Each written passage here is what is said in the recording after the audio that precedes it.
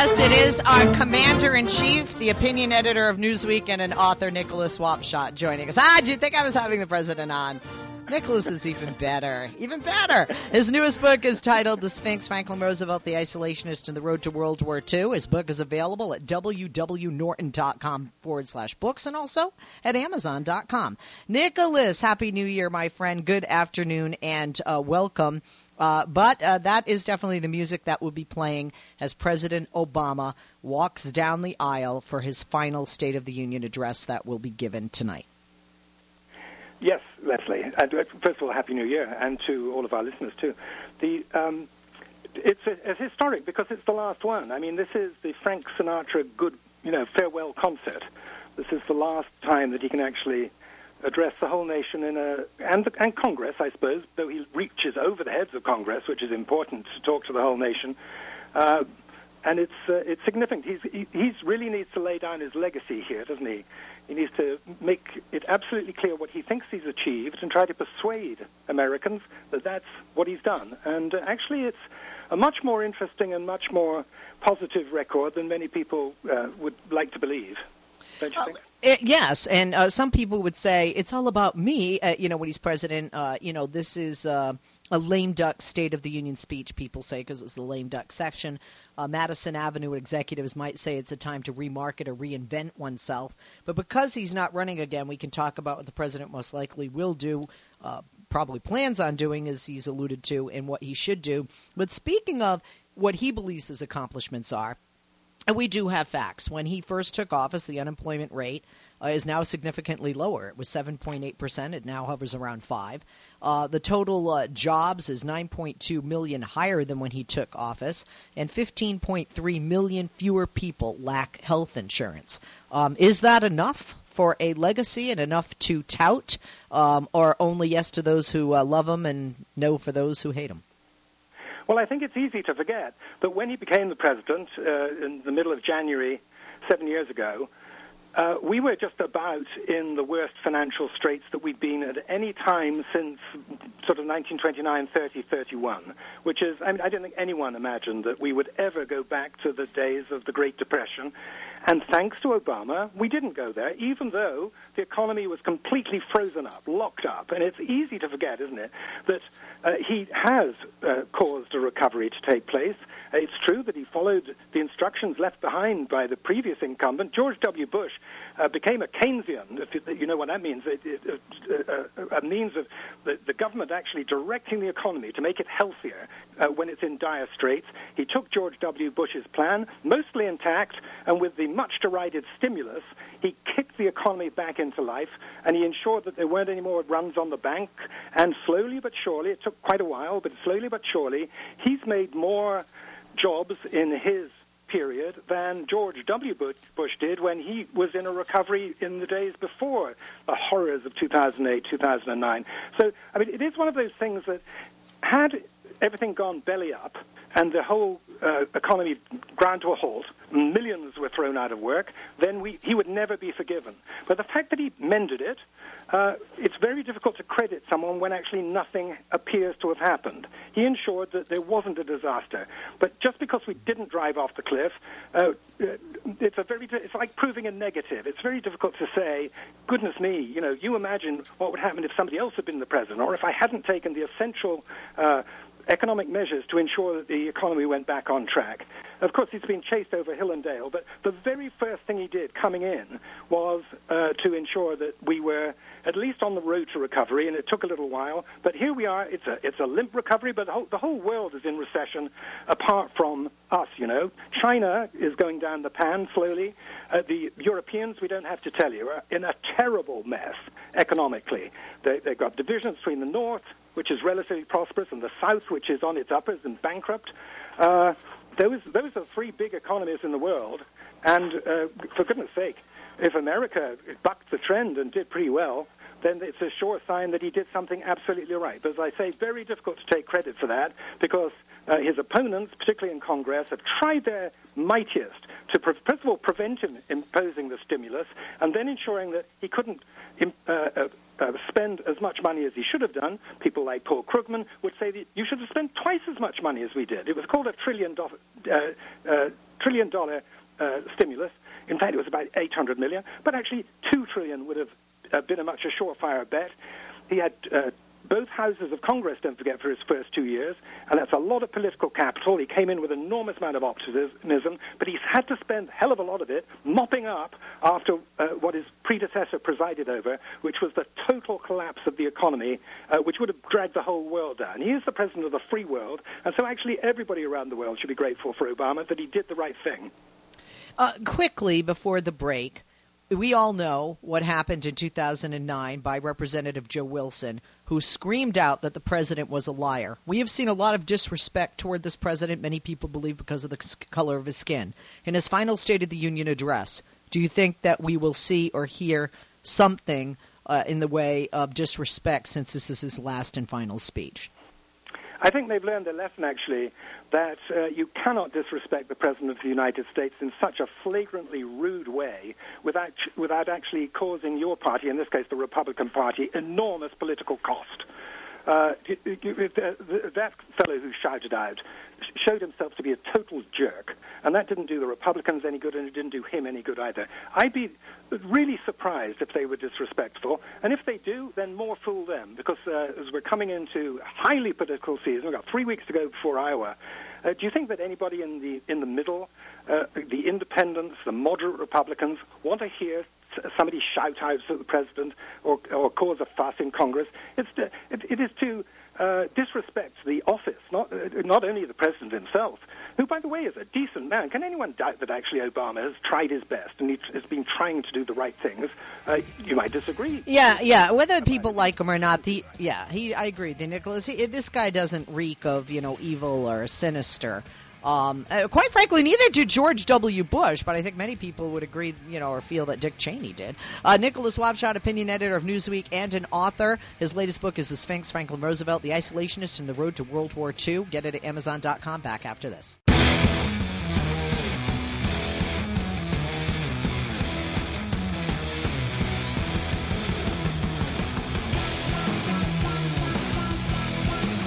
Back with a good friend of the show, someone who I trust to sit in for me here, and opinion editor of Newsweek magazine, also author of the book, his latest, The Sphinx, Franklin Roosevelt, The Isolationist, and the Road to World War II. Get it at www.norton.com/books or Amazon.com.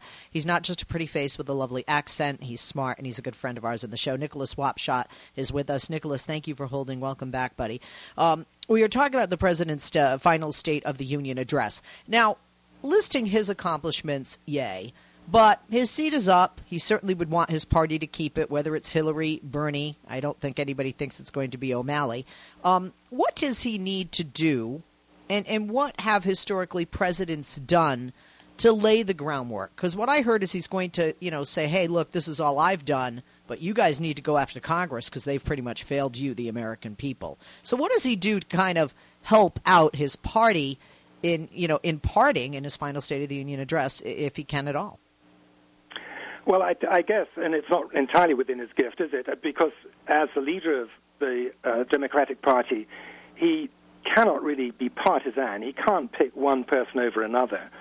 That would be, it would not be the right thing to do, I think. He's got to allow the party to pick their own champion.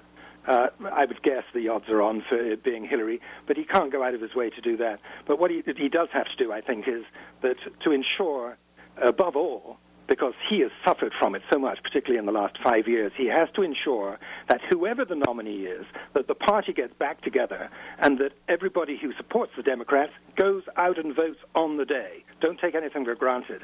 Every last person, whether they were supporters of O'Malley or Bernie, if Hillary turns out to be the candidate, go and do the business. Because Hillary should not have to put up with, and he will know it more than anything else, a White House who has no power except a veto over what crazy people are doing in Congress. And so at least the Senate needs to get back, and so does the House. That's not an easy thing to try to encourage.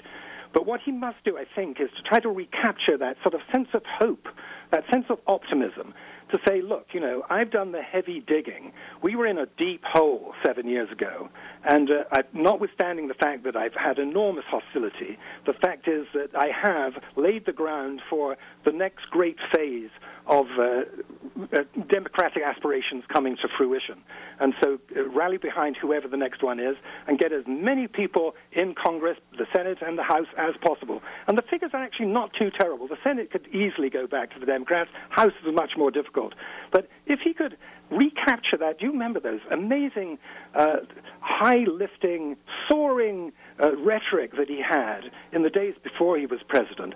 He could fill a football stadium with people jumping up and down with the sense of what was possible. And it's that notion of what's possible in a good world that he needs to express. So there is really only one way of bringing that about. You either go for whoever the Democratic candidate turns out to be, in which case life will be much, much better for people who deserve it, and important things like income inequality will be tackled, and maybe things like Obamacare, which is horribly expensive. Although it's a great achievement, it's still horribly expensive, particularly if you're buying insurance on the cheap. You get hit with all sorts of supplemental prices and so on. There is room for improvement there. There are all sorts of things that can be done. But he needs to hint, too, and this is the State of the Union cannot be heavily politically partisan, but he ought to hint that the sensation of looking across the aisle at the sort of ragtag army of misfits, losers, jokers and jerks that the Republicans are putting up, not one of them is presidential. Not one of them could fill his shoes. And I guess you can hint at that, but he's got, 2, 3, 4 speechwriters who are trying to find exactly the right words for him. And he's no mean writer himself, I mean, he wrote a best-selling book before he was the president. He's got a very natural way and also a rather endearing way, if he can only show it. He tends to, in recent years, he's tended to sort of get in the bunker of the White House, which is what people tend to do, particularly in their second term. But now it strikes me he's in a different phase. You described him, or you described the State of the Union as the classic lame duck State of the Union speech. Well, it strikes me that in the last 6 months that he's worked out that actually through executive action, hang Congress. There are all sorts of things he can do, and he's going to do them. Things like opening up the world to Cuba. Things like agreeing the environmental conference agreements that were made in Paris and so on. There are all sorts of things that the chief executive, the president, can do without needing to run to Congress to get it rubber stamped. And I think that what we're going to see, and his sort of Christmas message was that, wasn't it? Everything is there to play for. I'm going to leave everything on the table. I think he's going to push it and push it and push it. And I think we might get a hint that actually, just because he's only got a year to go, doesn't mean that he's not going to do things, substantial things, and actually try to make life better for more Americans. I want to tell you something that I'm sure you're familiar with. Nancy Pelosi, the minority leader in the House, once said, quote, "The only part of Obama's legacy that I would change is if I were he, I would have heralded it in a stronger way so that the American people have better understanding of all that this president has done." And she was speaking about his legacy and his accomplishments, which you and I touched upon and feel the president will and should touch upon. Do you think that as he lists everything that's done, like you said, Nicholas, maybe the American people aren't truly aware of it, does he need to spend more time and explain why this is something, why these are improvements, and not just cite numbers, which I think a lot of people yawn and roll their eyes over? Well, exactly. I mean, that's the problem, isn't it? I mean, one of the great things about the American people, is that they don't use their rear-view mirror very much. It means that they don't know very much about history, which means they can end up making the same mistakes that people did in the past.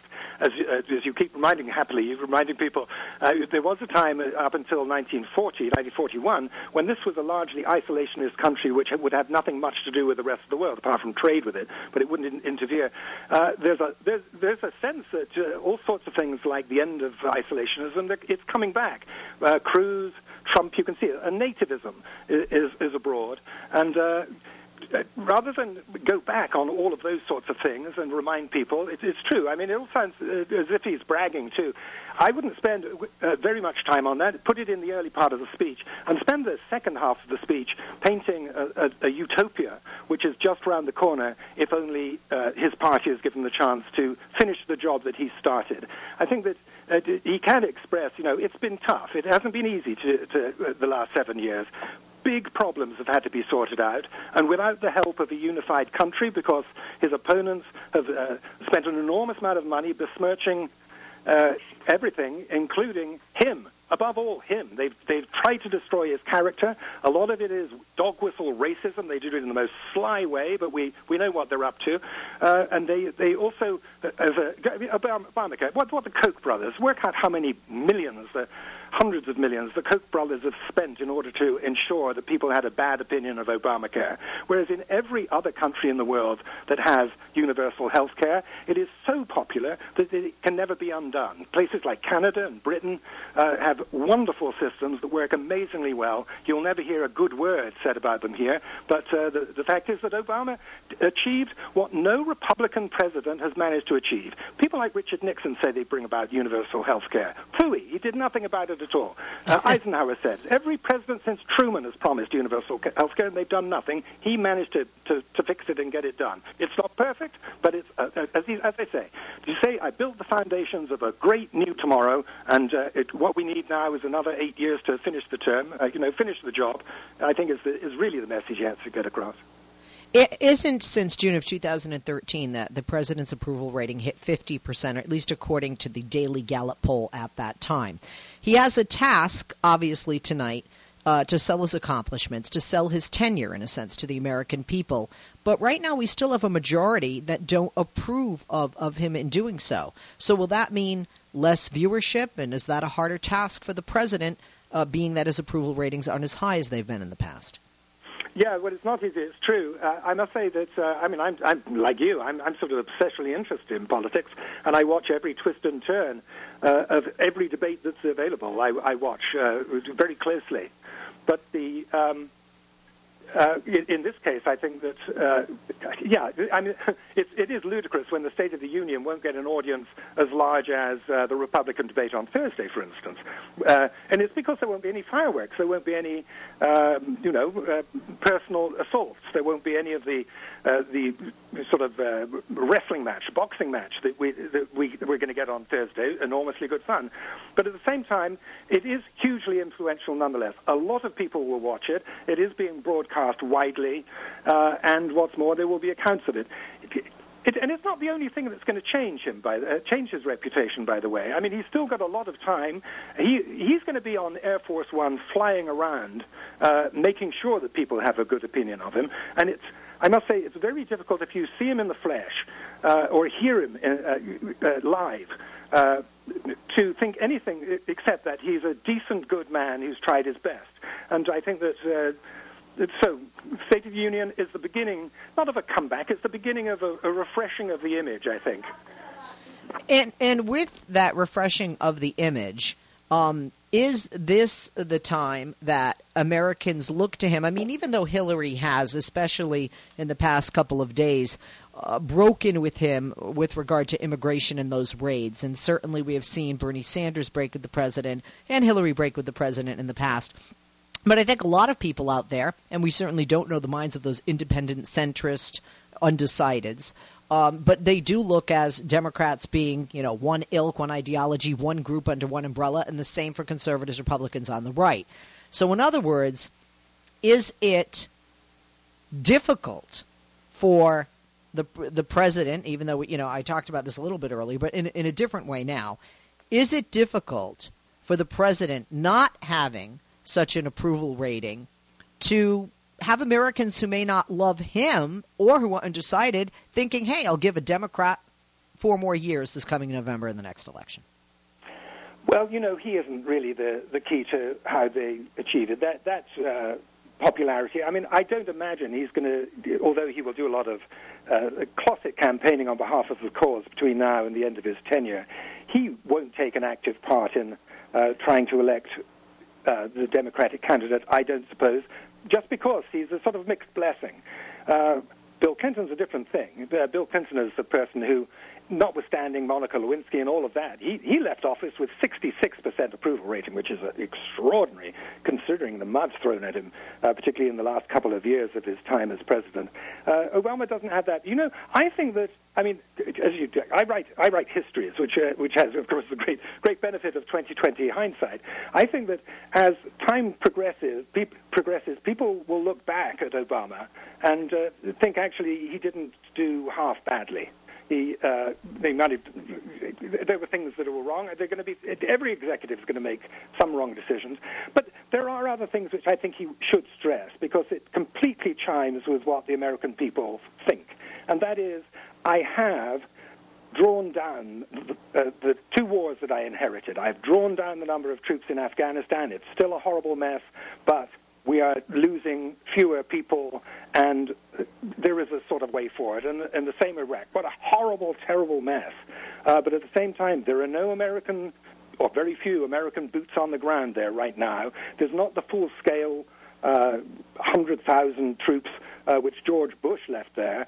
And that's what Americans want. They want American troops to come home. And he has achieved that, and he hasn't blown his own trumpet about it. But because he knows that that's what Americans want to happen, and there are a lot of candidates, particularly in the Republican Party, who are peddling that sort of line that we should get out of these foreign countries and let them stew in their own juice. I think that Obama can make a strong case to say, I didn't withdraw from the world, but at the same time, I heard what you were saying, and I've tried to minimize our involvement, particularly when our involvement only exacerbated the situation. You could make a very good case for saying that he did that. And it's also true to him. He got elected because of his opposition to the Iraq War, which at the time was contentious, if you remember. People were divided 50-50. It's hard to find anyone now who doesn't, when you say the word Iraq War, instantly say, what a stupid, unnecessary war. So he was absolutely on the right side of history when he made the decision as a senator to vote against it, and he hasn't crowed about it yet. So maybe tonight's the night to try to do that. Many Americans, despite the fact the deficit was reduced by 70%, the stock market more than doubled to 16,000 from less than 7, even though in the past few weeks the Chinese instability have definitely made the market take a beating. The American auto industry was saved, 70 straight months of job growth, but the perception versus the reality is most Americans are convinced in a sense that the economy is still in the tank. So when we look at the last State of the Union of George W. Bush, he made the case for the wars in Iraq and Afghanistan as, quote, often measured by the things that did not happen, such as at the time further terrorist attacks on U.S. soil. Do you think to some degree the president must prove similarly a negative himself, that the stimulus worked because the downturn could have been much worse? In other words, hey, I did a great job and it could have been worse, and this is why it's even greater than the great that I did.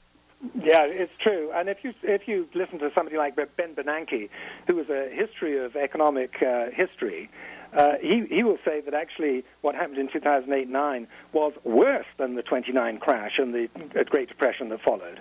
So actually the achievement was even more substantial. But as you say, it's very difficult to prove negative, isn't it? And he can also say, sure, there have been the odd acts of domestic terror here, but actually there's yet to be someone who's actually connected to ISIS, working directly under ISIS orders. At least I can't remember a case when that's happened.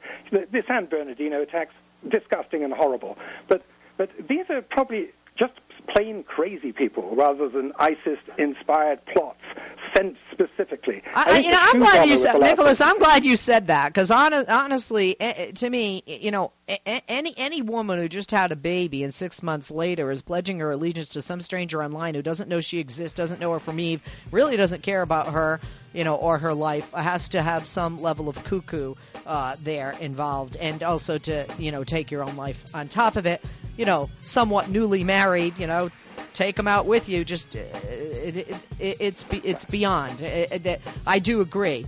To be able to be radicalized, there must be not necessarily mental illness, but at least some temporary level of insanity. Nicholas, Happy New Year, buddy. Always good to have you. We'll have you back soon, of course. Nicholas Wapshott, opinion editor of Newsweek magazine. His newest book is titled The Sphinx, Franklin Roosevelt, the Isolationist, and the Road to World War II.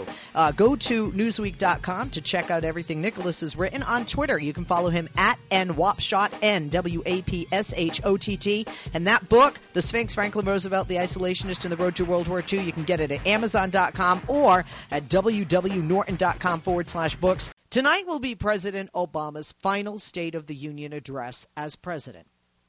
We who are on the left and are Democrats hope he won't be the last Democrat for the next 4 or certainly 8 years in that office giving that speech.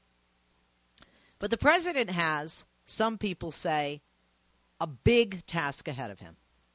Even though he's not running for election, he certainly would hope, I would imagine, that a Democrat, whether it be Hillary, Bernie, or Martin, get in as president. And I think most of us know it will be Hillary or Bernie, and I wish and hope that it will be Hillary. But President Obama certainly would not want his seat to fall into another party's hands. It would reflect poorly on him and his presidency and wouldn't really be nice whipped cream and cherry on top, frosting or silver lining on that legacy. And a legacy he certainly does have. But what President Obama has to do tonight is he has to, despite lower approval ratings than he's had for years, and at his height 50%, lower approval ratings, people, even though the economy is much better than when he came into office, he needs to explain to the American people really what was accomplished during his presidency. How things really are better. How over 15 million people have health insurance now that didn't. How more jobs, nearly 10 million, were created. Also, how unemployment is more than 2 percentage points lower than it was when he took office. How we are far away from that recession. But see, the problem is, despite that lower approval rating, it's the economy, stupid, and Americans still perceive it being far more in the tank. In other words, Americans perceive things worse than they really are. So a tough task at hand is for the president not only to talk about what he's done, but what it means to you and me. Why it's good. Some would say he should take a page from the playbook of George W. Bush, who's sort of like, well, Afghanistan, Iraq, it could have been a lot worse. And so could the economy have been. But it's far better than Americans feel. Also, the president needs to talk about our security. I mean, that is part of his job as commander-in-chief, and not a lot of Americans are feeling secure. We're seeing more lone wolf attacks, as we've seen just in the past 24 hours in Istanbul against tourists, 9 of which were German, 1 of which was Peruvian. We are seeing more lone wolf attacks. We saw here in the United States what happened in San Bernardino, and I don't feel that he should, nor are these situations that he can ignore. The president needs to talk about what he's done and our state of this union. But he also, I think, we have heard, is going to point to Congress and all they have not done. Congress hasn't done a damn thing. Oh, certainly Republicans have voted time and time again to repeal and replace, despite the will of the American people not wanting Obamacare to be repealed or replaced, and over 15 million people who have benefited from that legislation, and a president who would certainly veto any law, as he just did, that would come to his desk. That was a waste of taxpayer time and money. We have more investigations into Benghazi, and we have no more answers because there is no smoking gun. There is no there was no cover-up, no conspiracy, and there is no connect-the-dots trail to former Secretary of State now running for president, Madam Secretary Hillary Clinton, or President Barack Obama. We've spent more time and spent more money than we did on the 9/11 Commission, and that we found a heck of a lot more answers with. Our country has rebounded even if we don't feel it, and the president must paint a picture of that. Our country is great and stronger perhaps because of our diversity, because of our diverse ethnicities, and I think the president should speak to that. He, in a sense, is a part of that. And I think the president needs to not only talk about what's been accomplished, but what can be. And in a sense, to be our cheerleader, because, you know, in a sense, an election year is a time of battle, at least with our votes, isn't it? I think he should use this personally. I think he should use this as a time to encourage people to vote, and that their vote does matter, and the power of that vote, and the power of one, no matter who they're voting for, no matter which party. There's a lot of distrust of politicians right now. There's fragmentation within the Democratic Party as of late about raids under the umbrella of immigration. We've heard what Steny Hoyer has done today on the evening of the State of the Union address, and Hillary Clinton breaking from her former boss with this issue. We certainly look over to the right and see huge fragmentation among Republicans. Are you a Trump? Are you a Cruz? Are you a libertarian? Are you a Tea Party person? Are you an old school GOPer? Are you more of a moderate? Republican Party is more fragmented, I think, than it's ever been in our nation's history, certainly in my lifetime. So there's a huge distrust of our nation. So what does the president have to do? What will he do? And what do you need to hear him do as he leaves the Oval Office? And hopefully leaves it for me to another from his party. When he stands before us, we the American people, to update us on the state of our union for this final time tonight, he will undoubtedly be upbeat. He will undoubtedly give an assessment of how far the nation has come since his first days of his administration, as he and every president do and should do. Give us a little checklist of what has taken place. He will paint a picture of a nation on the rebound because we are. He will and he should paint a picture of how our ethnic diversity empowers us and infuses us with possibility. And the president will have to, I believe, especially in an election year where he wants his party to continue to hold the reins and sit in his seat when he leaves that office, he will have to counter the Republican narrative. And the narrative of Republicans, the party of no, is also a party of negativity. Because the Republican narrative speaks of a nation in decline under the Democrats, even though the Republicans have the power in the House and the Senate and have done nothing with that power. They speak negatively about Democrats, negatively about this president, and have made it clear for current majority leader in the House of the Senate, Mitch McConnell, even said it was the Republican agenda to disagree with the president, to take him down. Right? If he said, black, they would say white, no pun intended. The Republican narrative is that this nation is in decline. You constantly see it. Let's make America great again. Trump says it. Republicans say it all the time to the point I want to vomit. This is a great nation. We weren't once a great nation. You know what it reminds me of when people say that? Let's make this nation great again. Let's get rid of all the brown people and the black people and put women back in the kitchen to be barefoot and pregnant where they gotta be.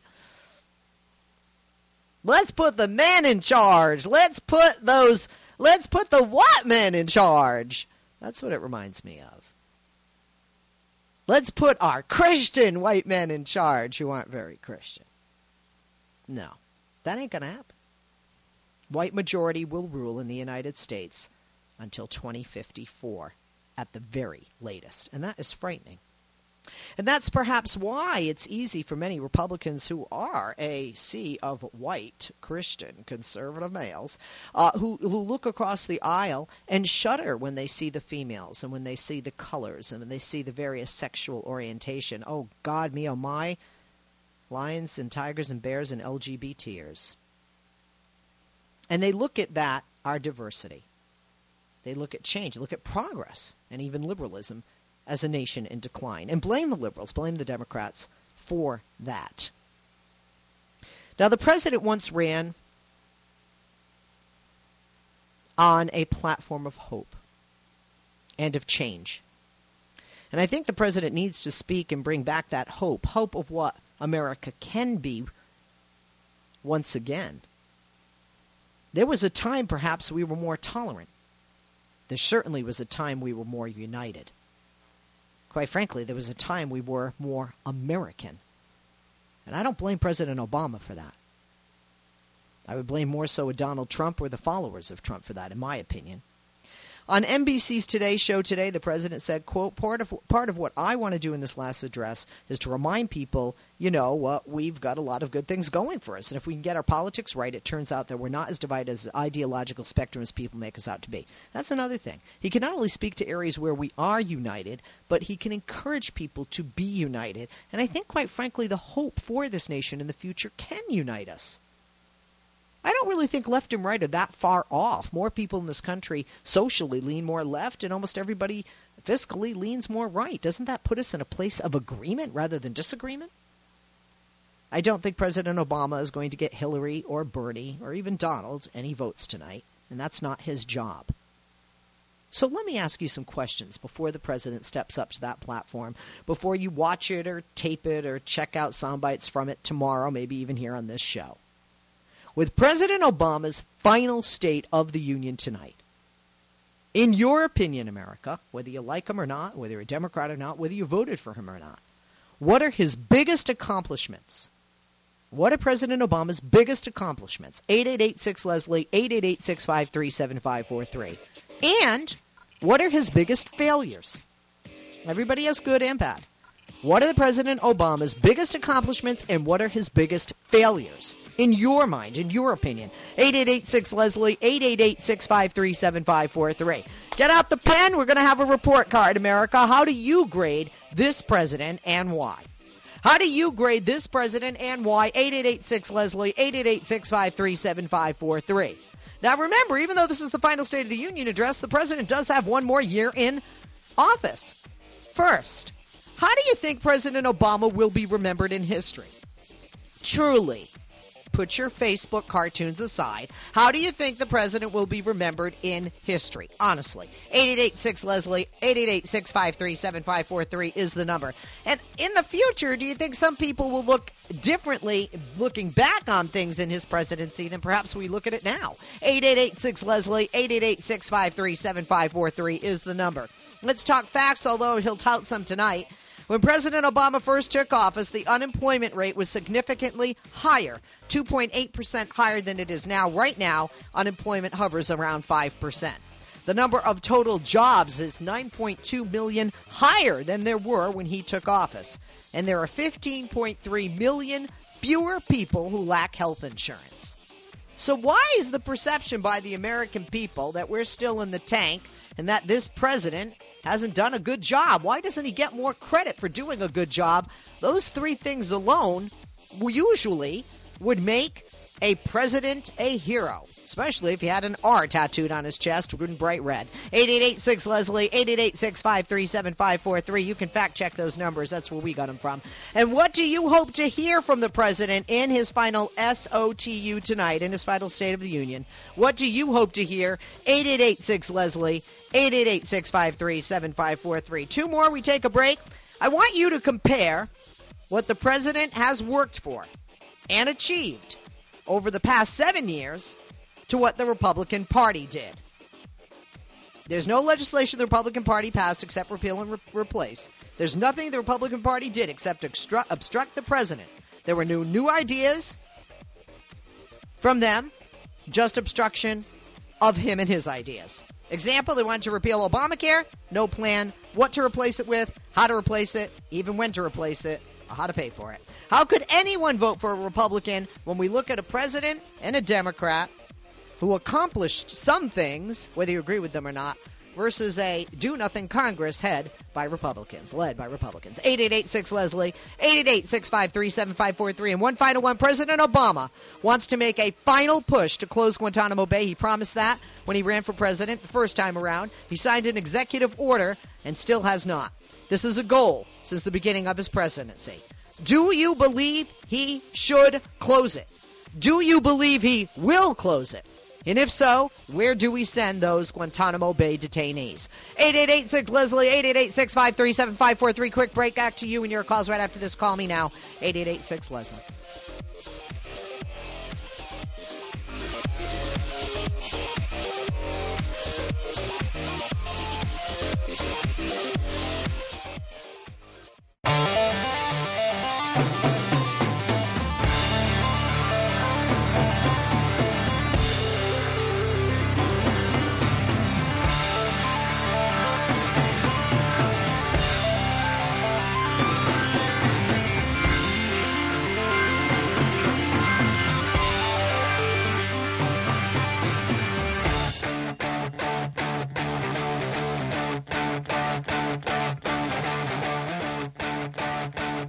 We are back. President's final State of the Union address tonight. I'm asking you, what were his achievements? What were his failures? What are you hoping that he will say tonight?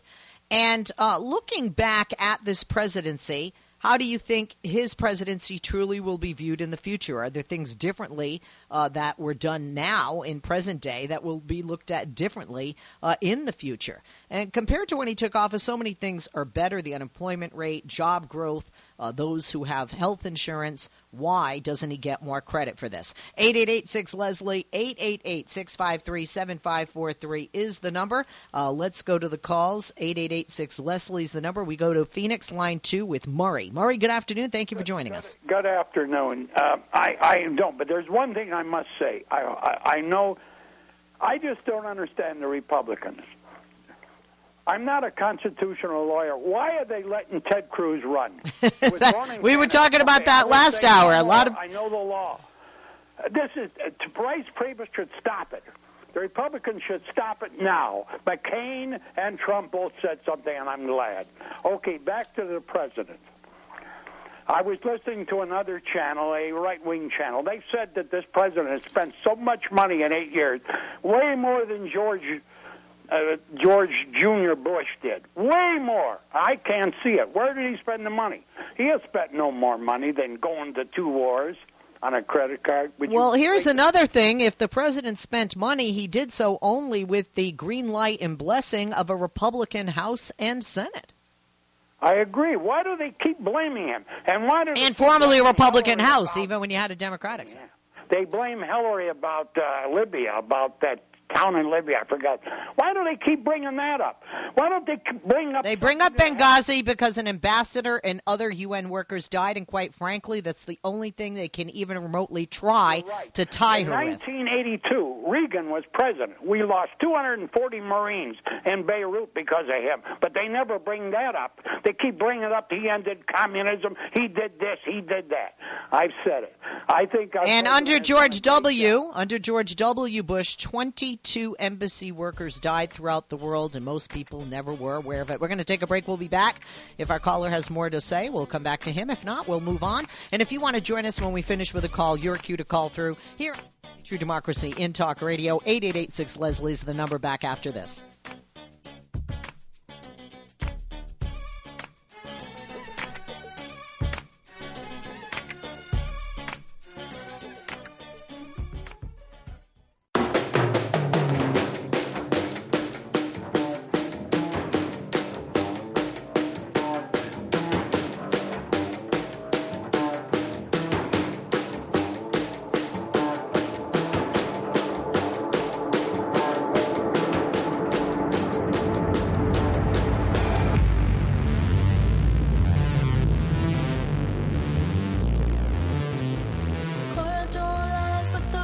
And we're back. I'm Leslie Marshall. Welcome back. Only True Democracy in Talk Radio of, for, and by you, the people.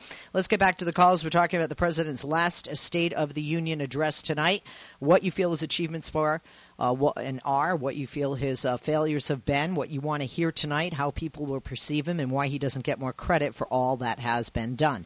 Maury in Phoenix, thank you for joining us. Let's go next to Jeremiah on line 4. Jeremiah, good afternoon and welcome. How you doing? Good. Glad to be on your show. Thank you for joining us. President Obama would probably be listed as one of the greats if he was a white Republican president, but he's not. The things he's accomplished, we need not one but 2 or 3 radio shows, complete shows, to even describe what he's done for this country. When Bush left office, we were on a free fall from hell. Everybody thought something was seriously wrong and this country was on its last leg. He continued on, going against opposition, and was able to accomplish so much and repair most of the damage done to this country by the previous president. So, as far as I'm concerned, you feel it's the color of his skin and his party is the reason he doesn't get the credit due. Yes, of course. And like you said, the Koch brothers and everybody else, they can't stand a black president. They can't stand it. They can't stand it. If you even look at a lot of the arguments they use against him, everything they came at him for is completely ridiculous. And nobody ever went after Bush for all the lies he put and everything else. And the whole world was against what he was doing.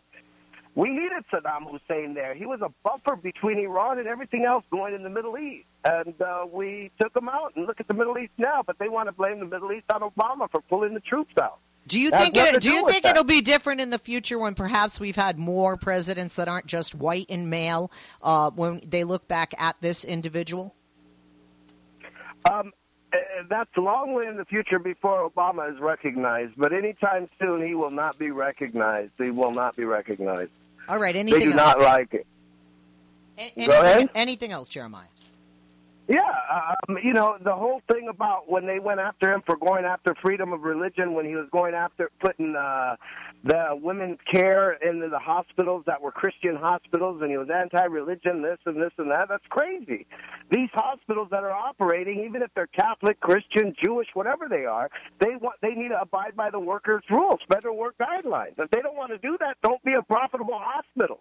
Be a private hospital only for charity. Then we can't say anything about what you have to do and the rules you have to abide by. You don't want to abide by federal guidelines, don't be a profitable hospital. That's a business. You want to be a business and make money? Well, I agree with you. I agree with you. You can't be a nonprofit religious charity, A, if you have a profit, and B, it always kills me that these Catholic organizations don't want to pay for birth control, but if I work for you and I'm a woman, single or married, I'm sexually active, I don't want to have children, and I take my paycheck and go to my doctor and get a script for birth control pills and go to Rite Aid, Walgreens, CVS, Duane Reade and get it filled, I'm still using the money the Catholic Church gave me in my paycheck to buy birth control. So whether they directly or indirectly, they're paying for it, whether it's part of health care or not. So I think, quite frankly, it's not even a matter of semantics. It's ridiculous. It's a matter of whether the money comes out of the right or the left hand.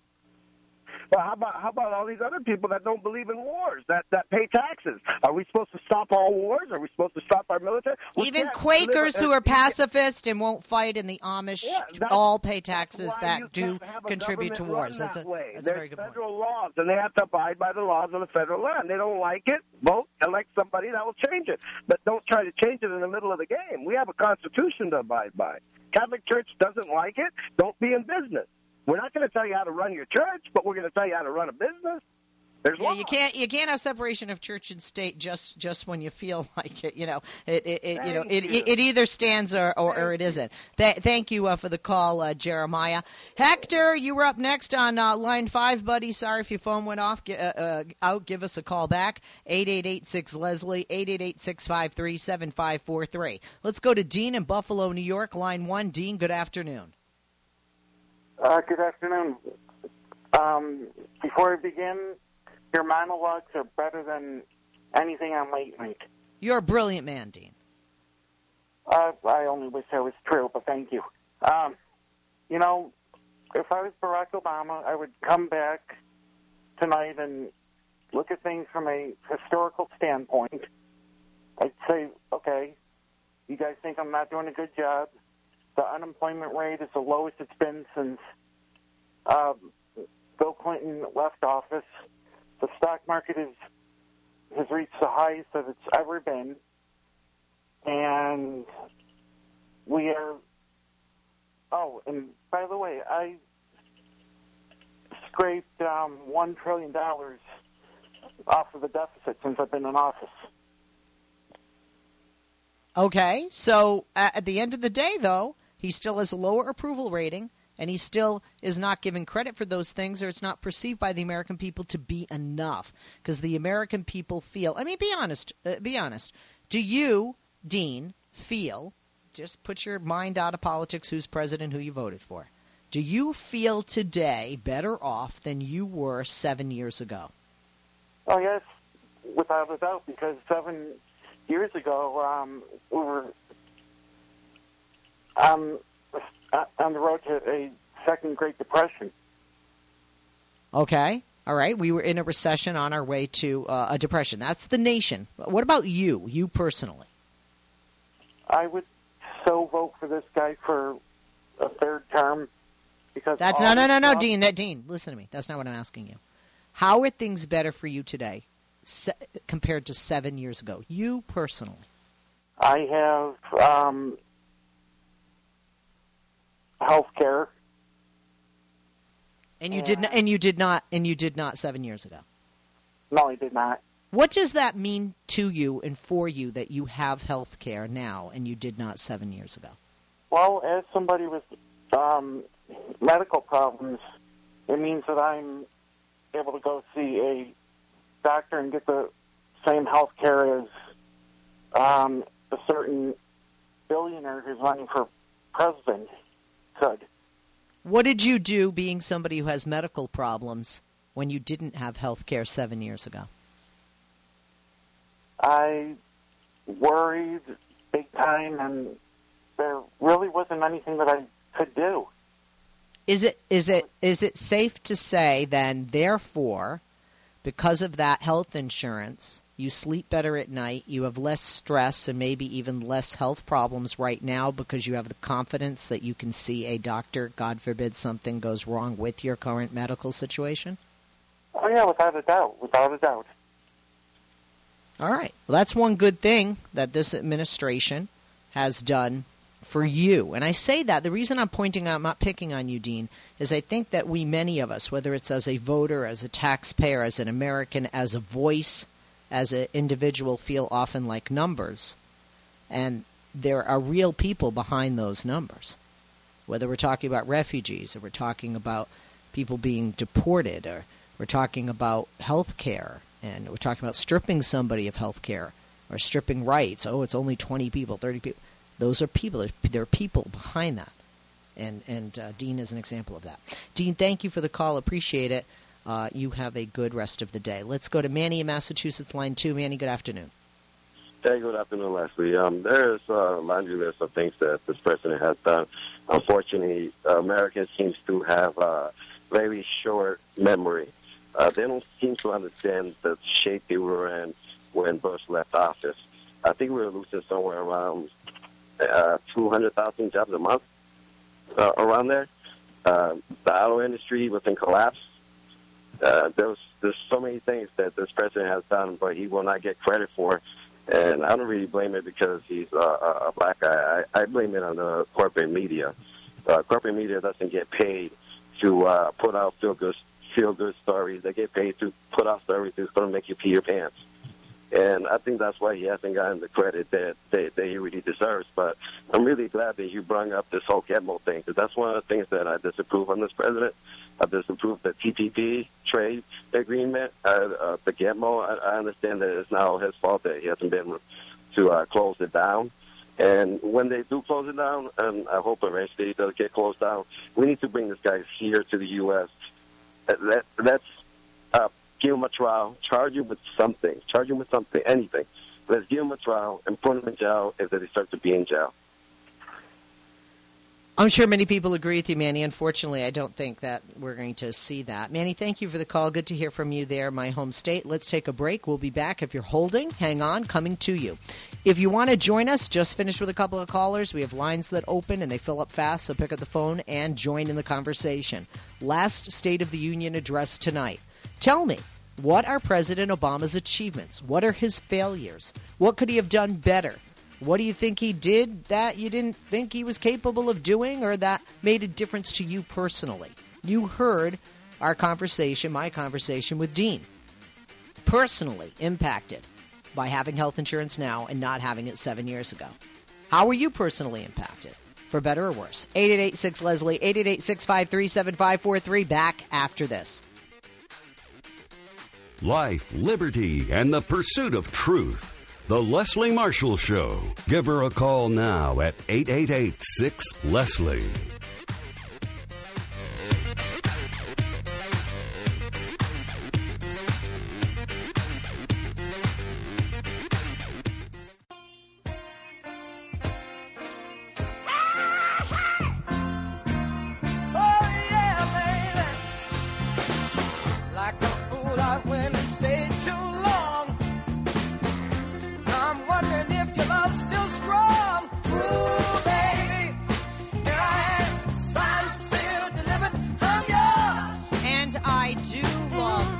This is President Obama's song, and we know Don't Stop Thinking About Tomorrow is Bill Clinton's. Right? There are certain songs you think of.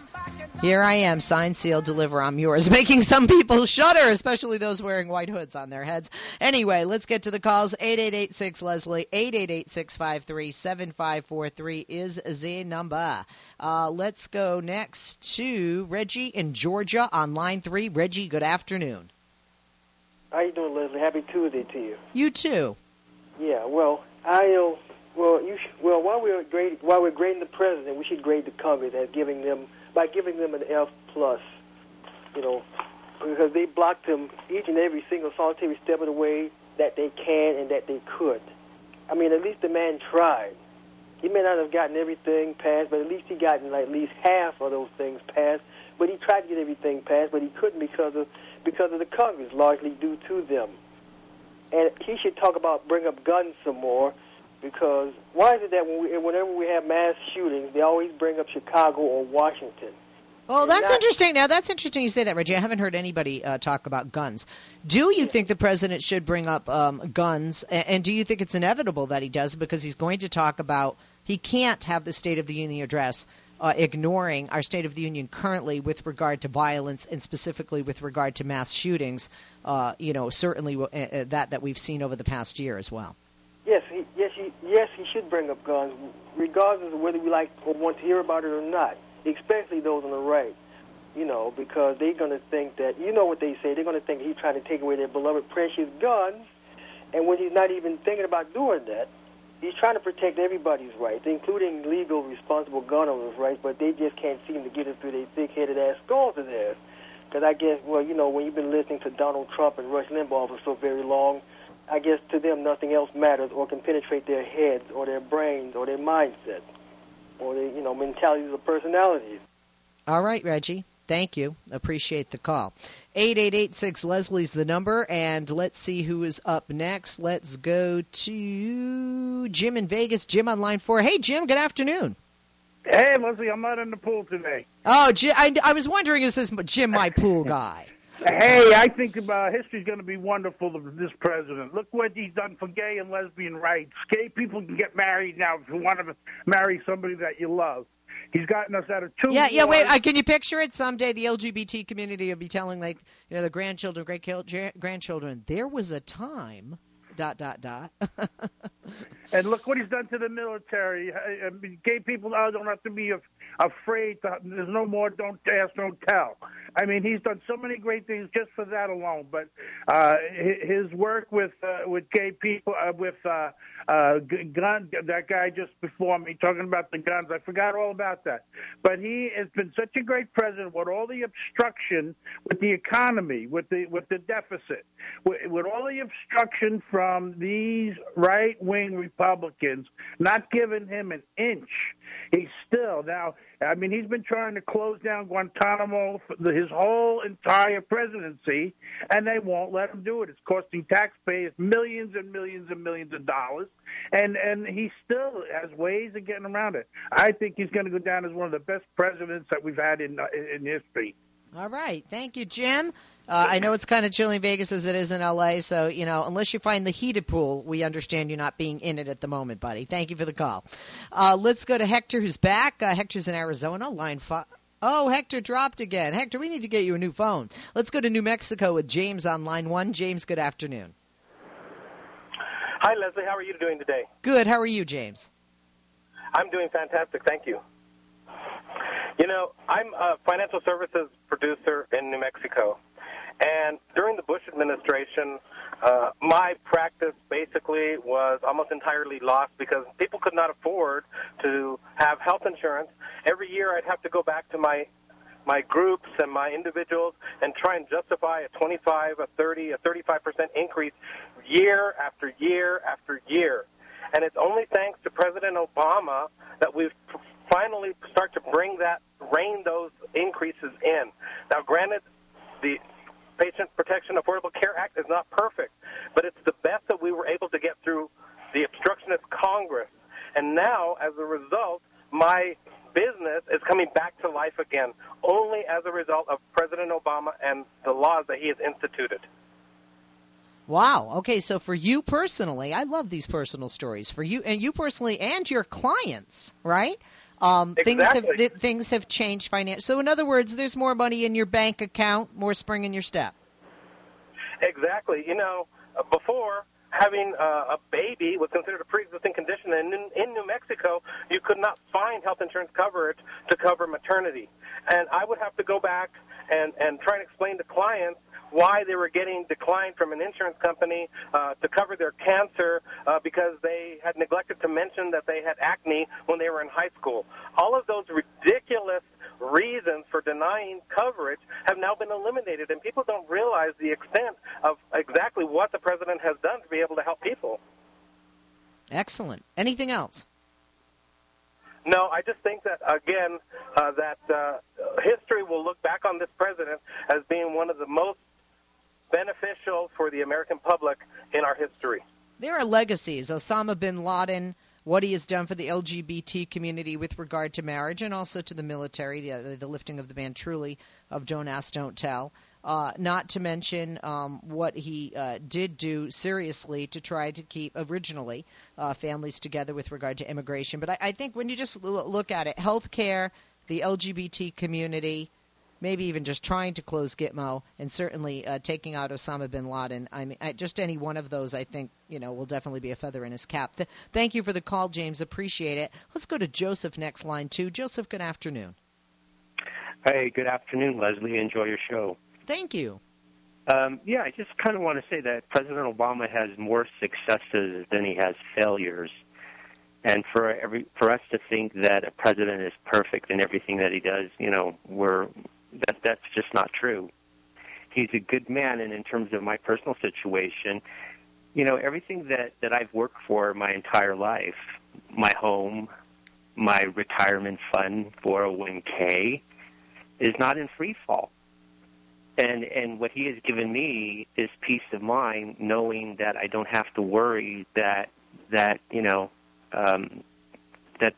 ground beneath me is collapsing. And I just want to say that back in 2008, no one seems to talk about it, is that you can have two gainfully employed people having good jobs and good salaries, but had a difficult time just getting a line of credit back in 2008, 2009. And that impacted all the small businesses as well. So, interestingly enough, and a lot of people don't know this. I mean, subprimes originally were supposed to help, but it just went crazy, and that ended up being a trickle-down negative for all Americans, whether they were applicable for subprime or part of minority communities that weren't purchasing housing. And quite frankly, subprimes are made available so that more people would buy houses, and it would look on paper like an economic boost and benefit George W. Bush and his administration. I'm out of time. Oh, God, we have more calls. I'm sorry. We fly. 3 hours just fly. Mañana, hump day. Catch me on Real Story with Gretchen Carlson on Fox News Channel. I'll be debating some conservative. I believe it's Chris Plant, who's a talk show host in Washington, D.C. And you can catch that in the 2 p.m. Eastern hour. And then you catch me right here, 3 to 6 p.m. Eastern on the only true democracy in talk radio. Thank you to Mark and Andrew, my great crew, and all of you. We'll have a lot more to talk about tomorrow, including the State of the Union.